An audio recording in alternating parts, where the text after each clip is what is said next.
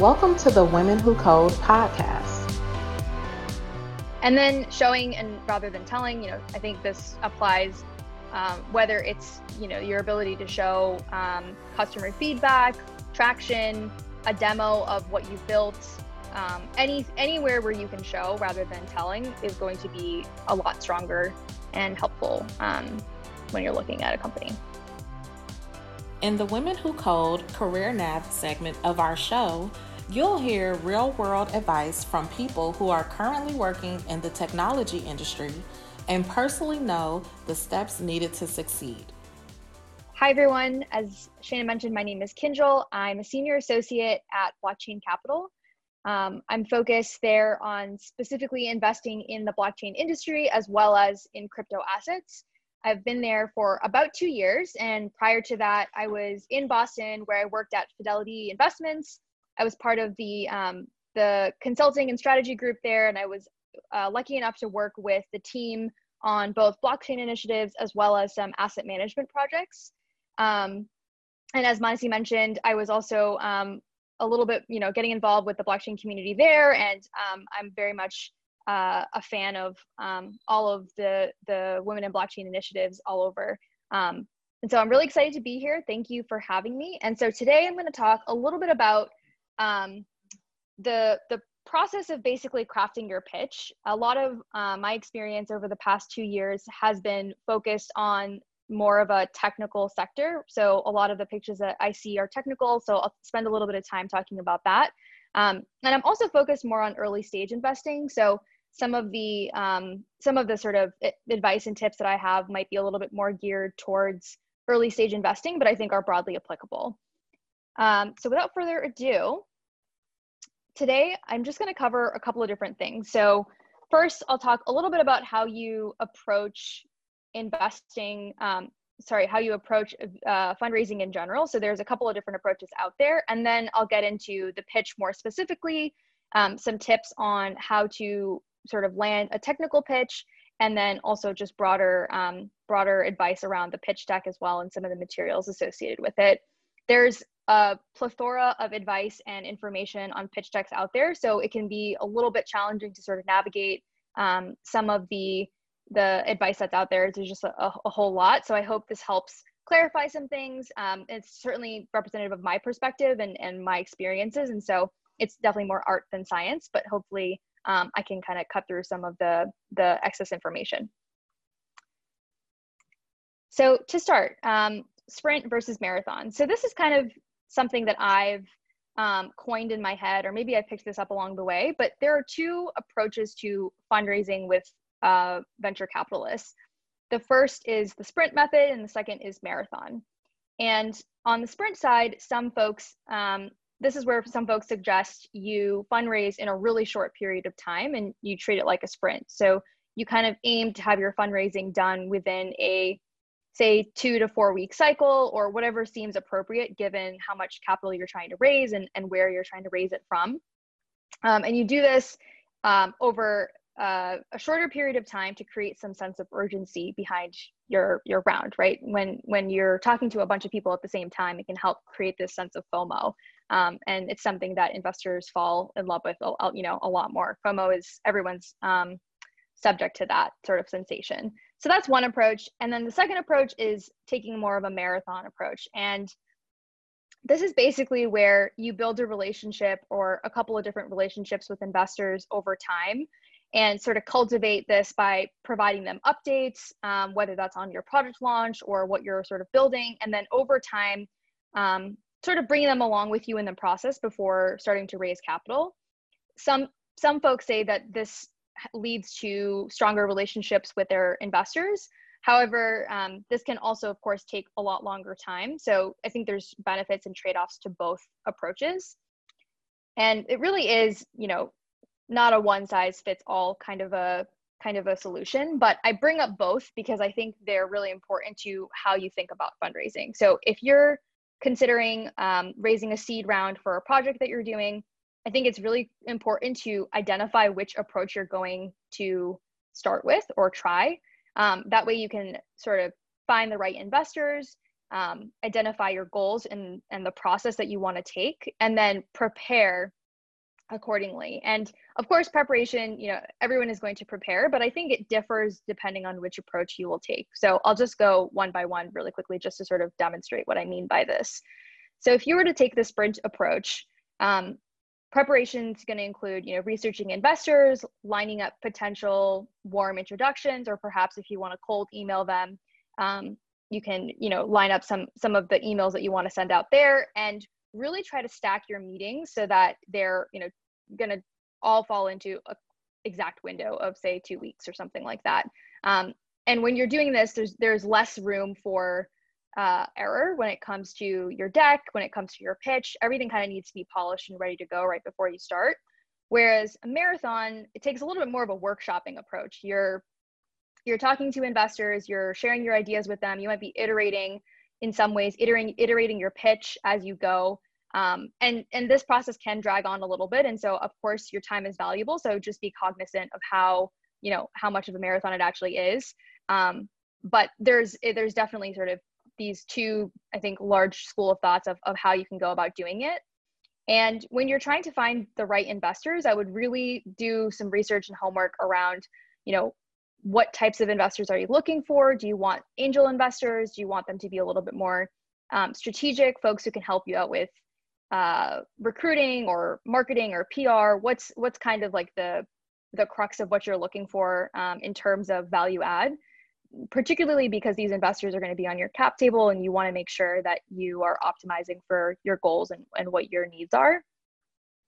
So this is just kind of high level, I think, how I think about the fundraising process if I were in a founder's shoes, and sort of identifying all these things beforehand is super important.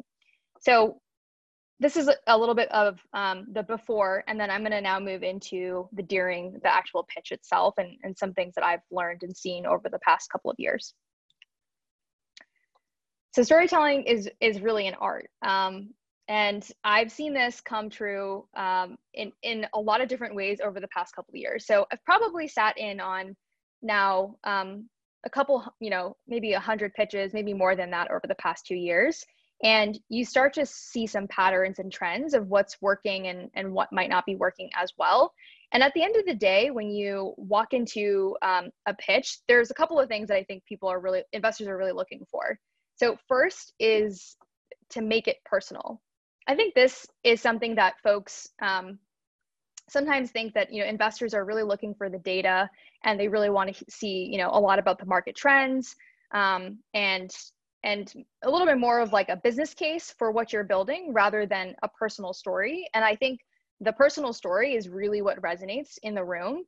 So when I say personal story, I mean, how did you kind of come to where you are today? Why are you building this particular product or company, and how does it fit into your background and what problems that you're passionate about? So I would really say don't sacrifice the emotion for data. I think both are important, but just be cognizant of the fact that if you can kind of make it more personal and connect with the investors on some level and relate it back to your background, it's going to resonate a lot more. Or it's going to resonate, in a more meaningful way, I think, than simply presenting a bunch of data and trends, which is important as well, but potentially not the same impact.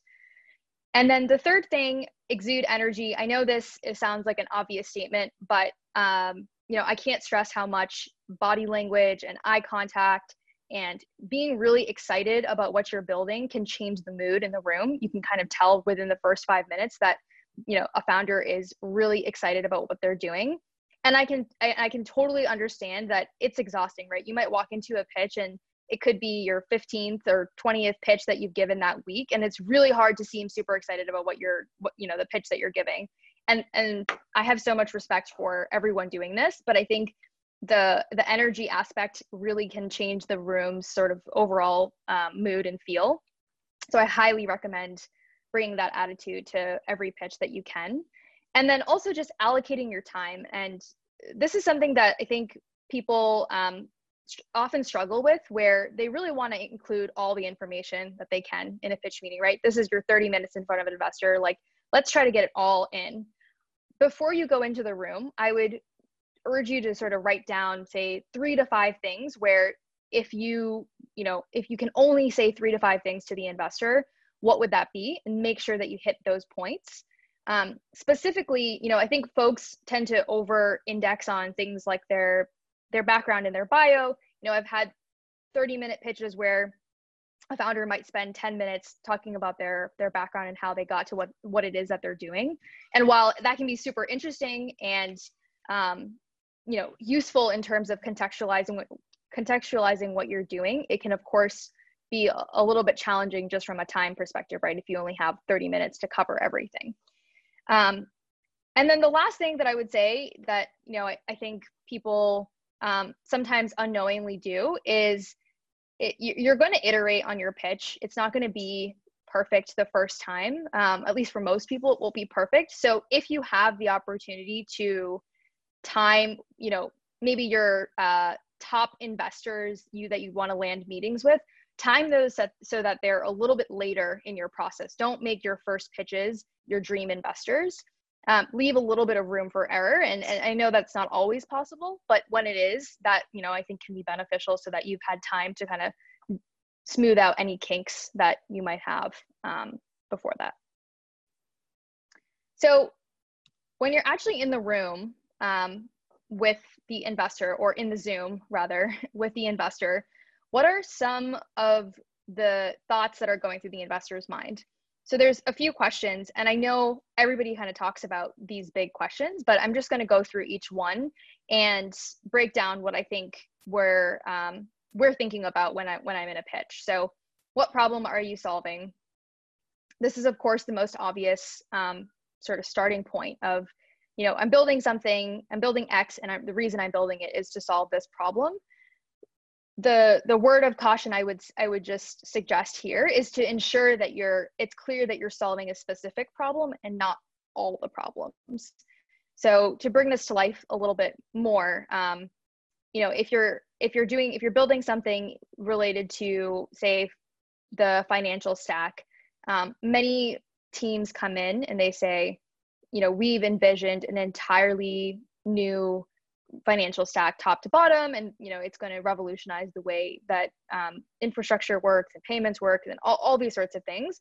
And I think that vision is great, but from sort of a day one perspective, it's really important to have a honed in problem that you're solving and why you are the right person to go out and solve this specific thing. So I would try to narrow in on a problem. Of course, how big is the market? So everybody talks about market size being really important and demonstrating that the market is not only big, but growing. VC, at the end of the day, these are investors who are looking to make a return on their investments. And so they really need to believe that these are markets where you can kind of grow $1 billion business. What I found to be really useful is, instead of simply talking about how big the market is and some of the growth trends, I would also include dynamics in the market that you think are uniquely advantageous to what you are building. So perhaps an example for this would be, I talk to a lot of folks who are building in the blockchain gaming sector. A lot of them, point out the size of the gaming market, how people are moving to online gaming and are constantly buying these digital skins and buying digital assets.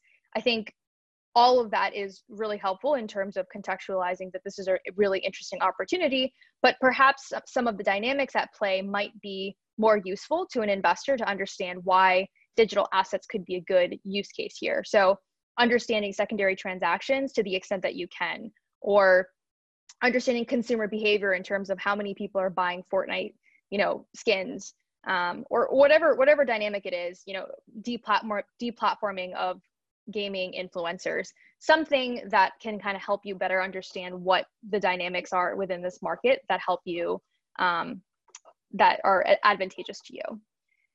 And then third, so why are you the right person to build this? I think this is a tough question, but I think to the extent that you can sort of exemplify why this problem is something either you are uniquely positioned to solve, or something that you've been really passionate about for a long period of time, and that you've demonstrated interest for, I think that goes a long way, particularly with early stage investing.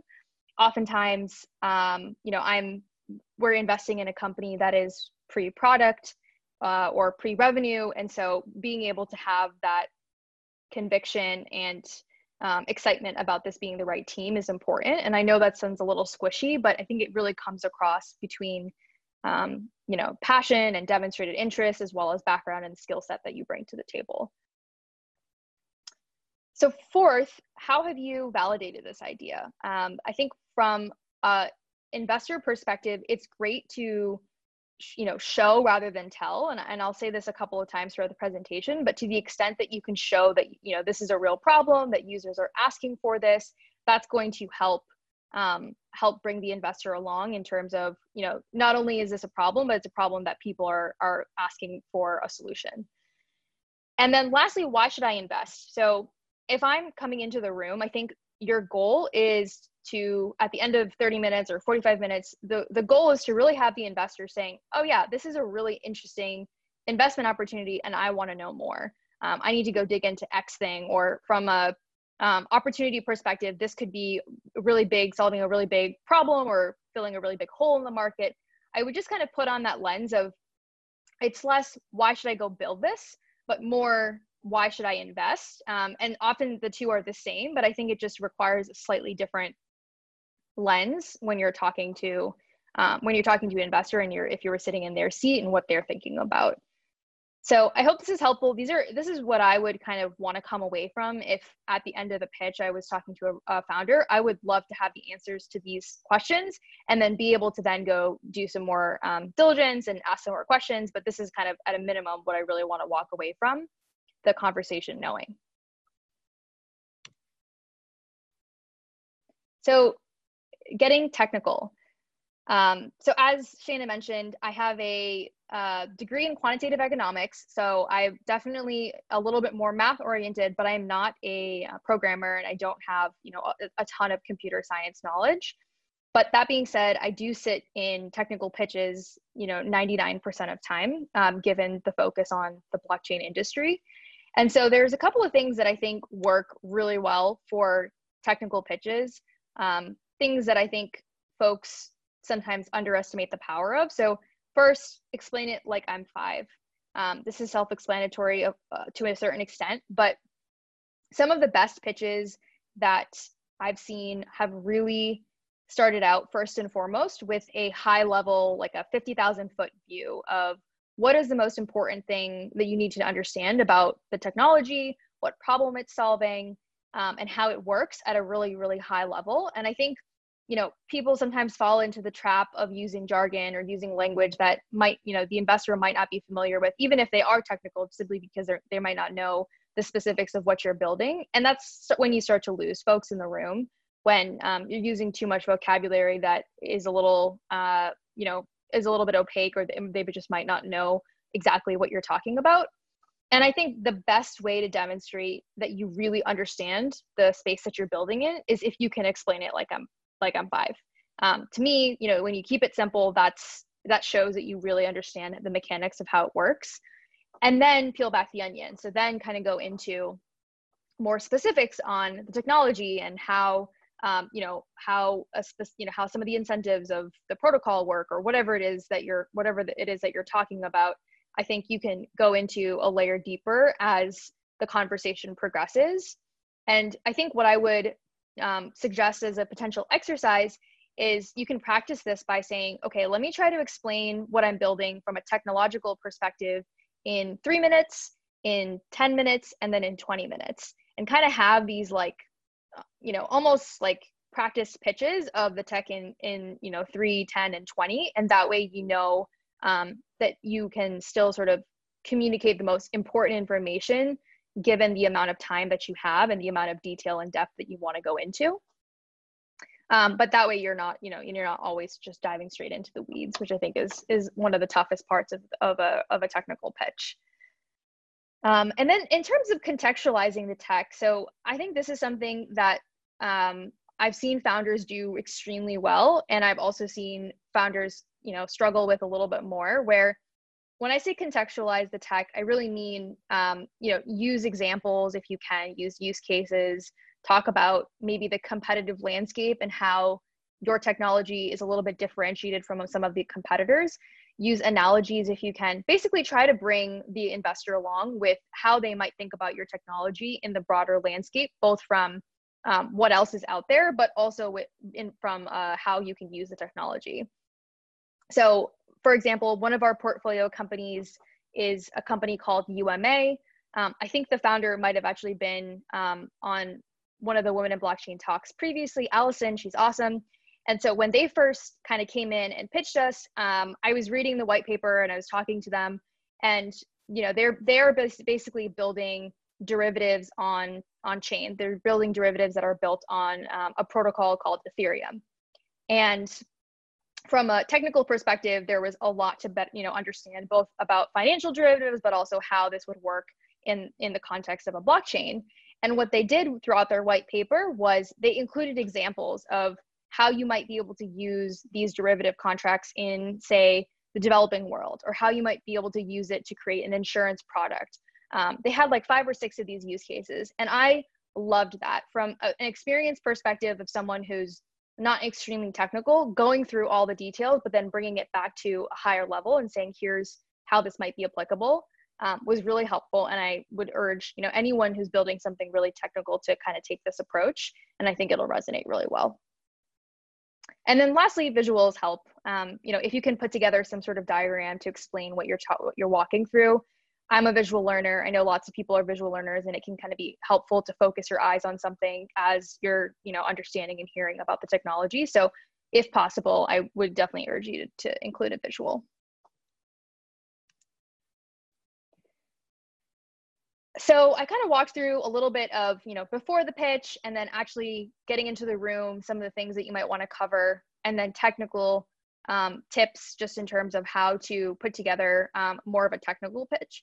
And now I just want to walk through a couple of examples and things that I've heard from, or things that I've seen rather, from reviewing decks. So this is more about how to build a pitch deck itself.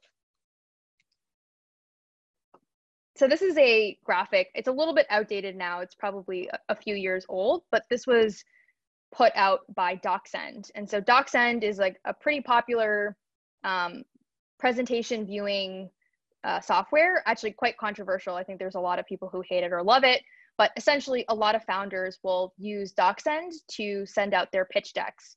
And when you look at a pitch deck, it actually tracks how long you spend looking at the slides. And it also kind of keeps track of how long, folks are, how long their materials are, and then how long it might take for them to actually close a deal. And there's a few other stats that are out there from different sources, but I thought this was just kind of a helpful way to anchor what the fundraising process might look like. So, on the left, this talks about 58 investors being contacted, 40 meetings, and it took about 12 and a half weeks to close 1.3 million in capital on average. So I think just from a shots on goal perspective, I think it's helpful to know that, walking into it, you might need to talk to, say, 40 investors or 30 investors or whatever that, magic number is. I think just preparing to be able to talk to as many folks as you need to talk to, which I know it can be a grind, but just sort of level setting some expectations in terms of what the process typically looks like. But then when we're thinking about the deck, it says 19 pages on average. I think that's pretty much in line with what I've seen, but it says 3 minutes and 44 seconds is the visit time. And I thought the stat was actually really surprising. I thought it was a lot lower than what I was expecting. And I'm sure there's a few discrepancies, but I think the point is investors are probably going to look at your deck for less than 5 minutes initially. And in less than 5 minutes, they kind of need to walk away saying, okay, I want to learn more about this company. And I think that's fair. I think if you're looking at a couple, say 20, 30, 40 decks a week, you're probably not going to spend more than 5 or 10 minutes to kind of get an initial impression before you dig a little bit deeper. And so the way that I think about pitch decks is you sort of optimize for the minimum amount of time needed to understand all the content, but then be able to, allow a viewer to then dive a little bit deeper into the details if they want to. So here's kind of an outline of what the deck could look like. I think this is very sort of standard in terms of things that you should include in a deck overall. And, there's a lot of resources online that can kind of help you with structuring and what order things should go in. But at the end of the day, I think you need to talk about your problem, your product and solution, business model, your team, market, why now, or why you're the right person to kind of go after this, and then competition and financials. And I would kind of bucket the technology portion under product and solutions to spend a little bit of time talking about what tech you've specifically built in the context of, say, if it's blockchain or something else. And I think this sort of framework works fairly well. I've seen, some of the most compelling decks kind of cover these things, and even not much more than this. And I think they're still able to kind of get across everything that they need to communicate with an investor. And so I think the three principles that I really look for are, first, keeping it simple. So that's the sort of KISS methodology. I think it might stand for keep it simple, stupid. I'm not sure. I think that might be what the last S is. But basically, I think when you can simplify your slides, please do.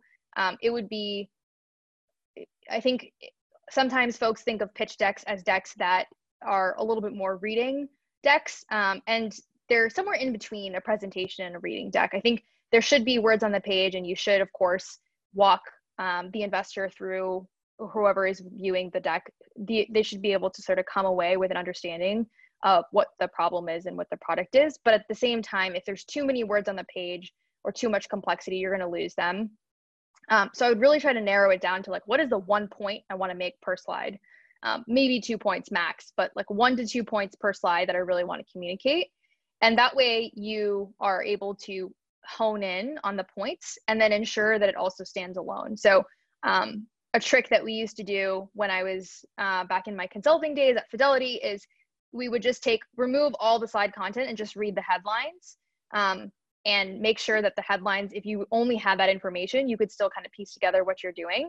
I think that could also stand here, or, if not the headlines, then like the 1 bullet point or 2 bullet points that you would want to make sure are on the slide, kind of leave that and put that all on the page and see, can I still sort of understand what the company is doing, what they're building.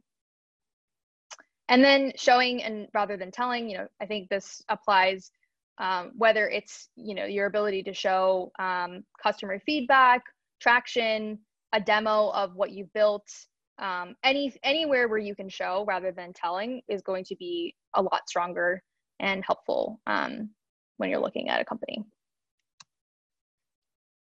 And then just a few do's and don'ts of things that I've seen work and potentially not. So definitely use numbers, past and future. So if you have any numbers for traction, and if you have any financial projections or future projections of how growth might look like, I would urge you to try to include these. Sometimes if you're really early stage, it can be tough because you might not have anything launched yet. And that's okay. But I think to the extent that you can include data, I would really try to, and data as it relates to what you're building. I think that's just always helpful.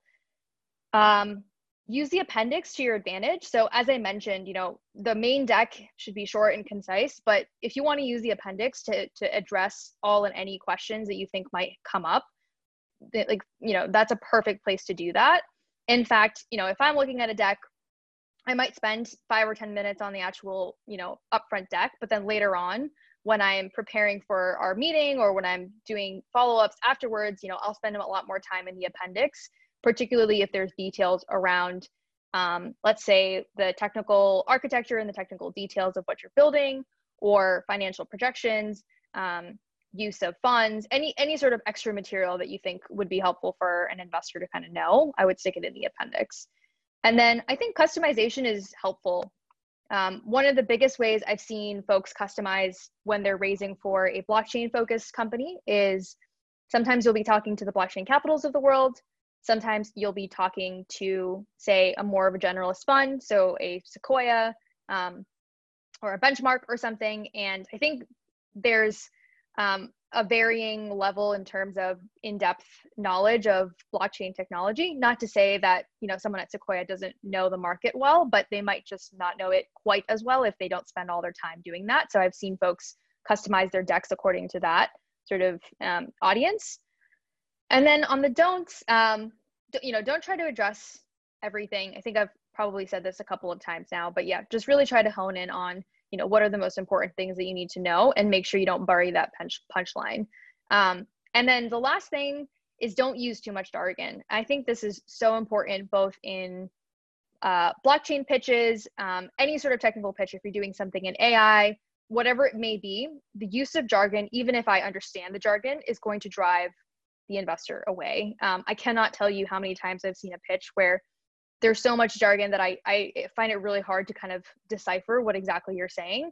And that's an automatic, a little bit of a turn off, right? Because I'm just, you're making me work really hard to understand what exactly it is that you want to do. And it can be a little bit of a distraction. So yeah, those are kind of my high level do's and don'ts. I think at the end of the day, if you are, really clear about what you're building, why you're building it, why you think it's going to be a really interesting opportunity, that will come across. And you just, it's really just a matter of how you organize the information to make sure that that's really clear. Thank you for listening to the Women Who Code podcast. To find out more about our mission and the work we do across the tech industry, visit our website, womenwhocode.com. You can also follow us on Twitter and Instagram at Women Who Code. Be sure to check out our YouTube channel with hundreds of hours of free educational videos. Just go to youtube.com/Women Who Code. Thanks again for listening, and remember to subscribe, rate, and comment.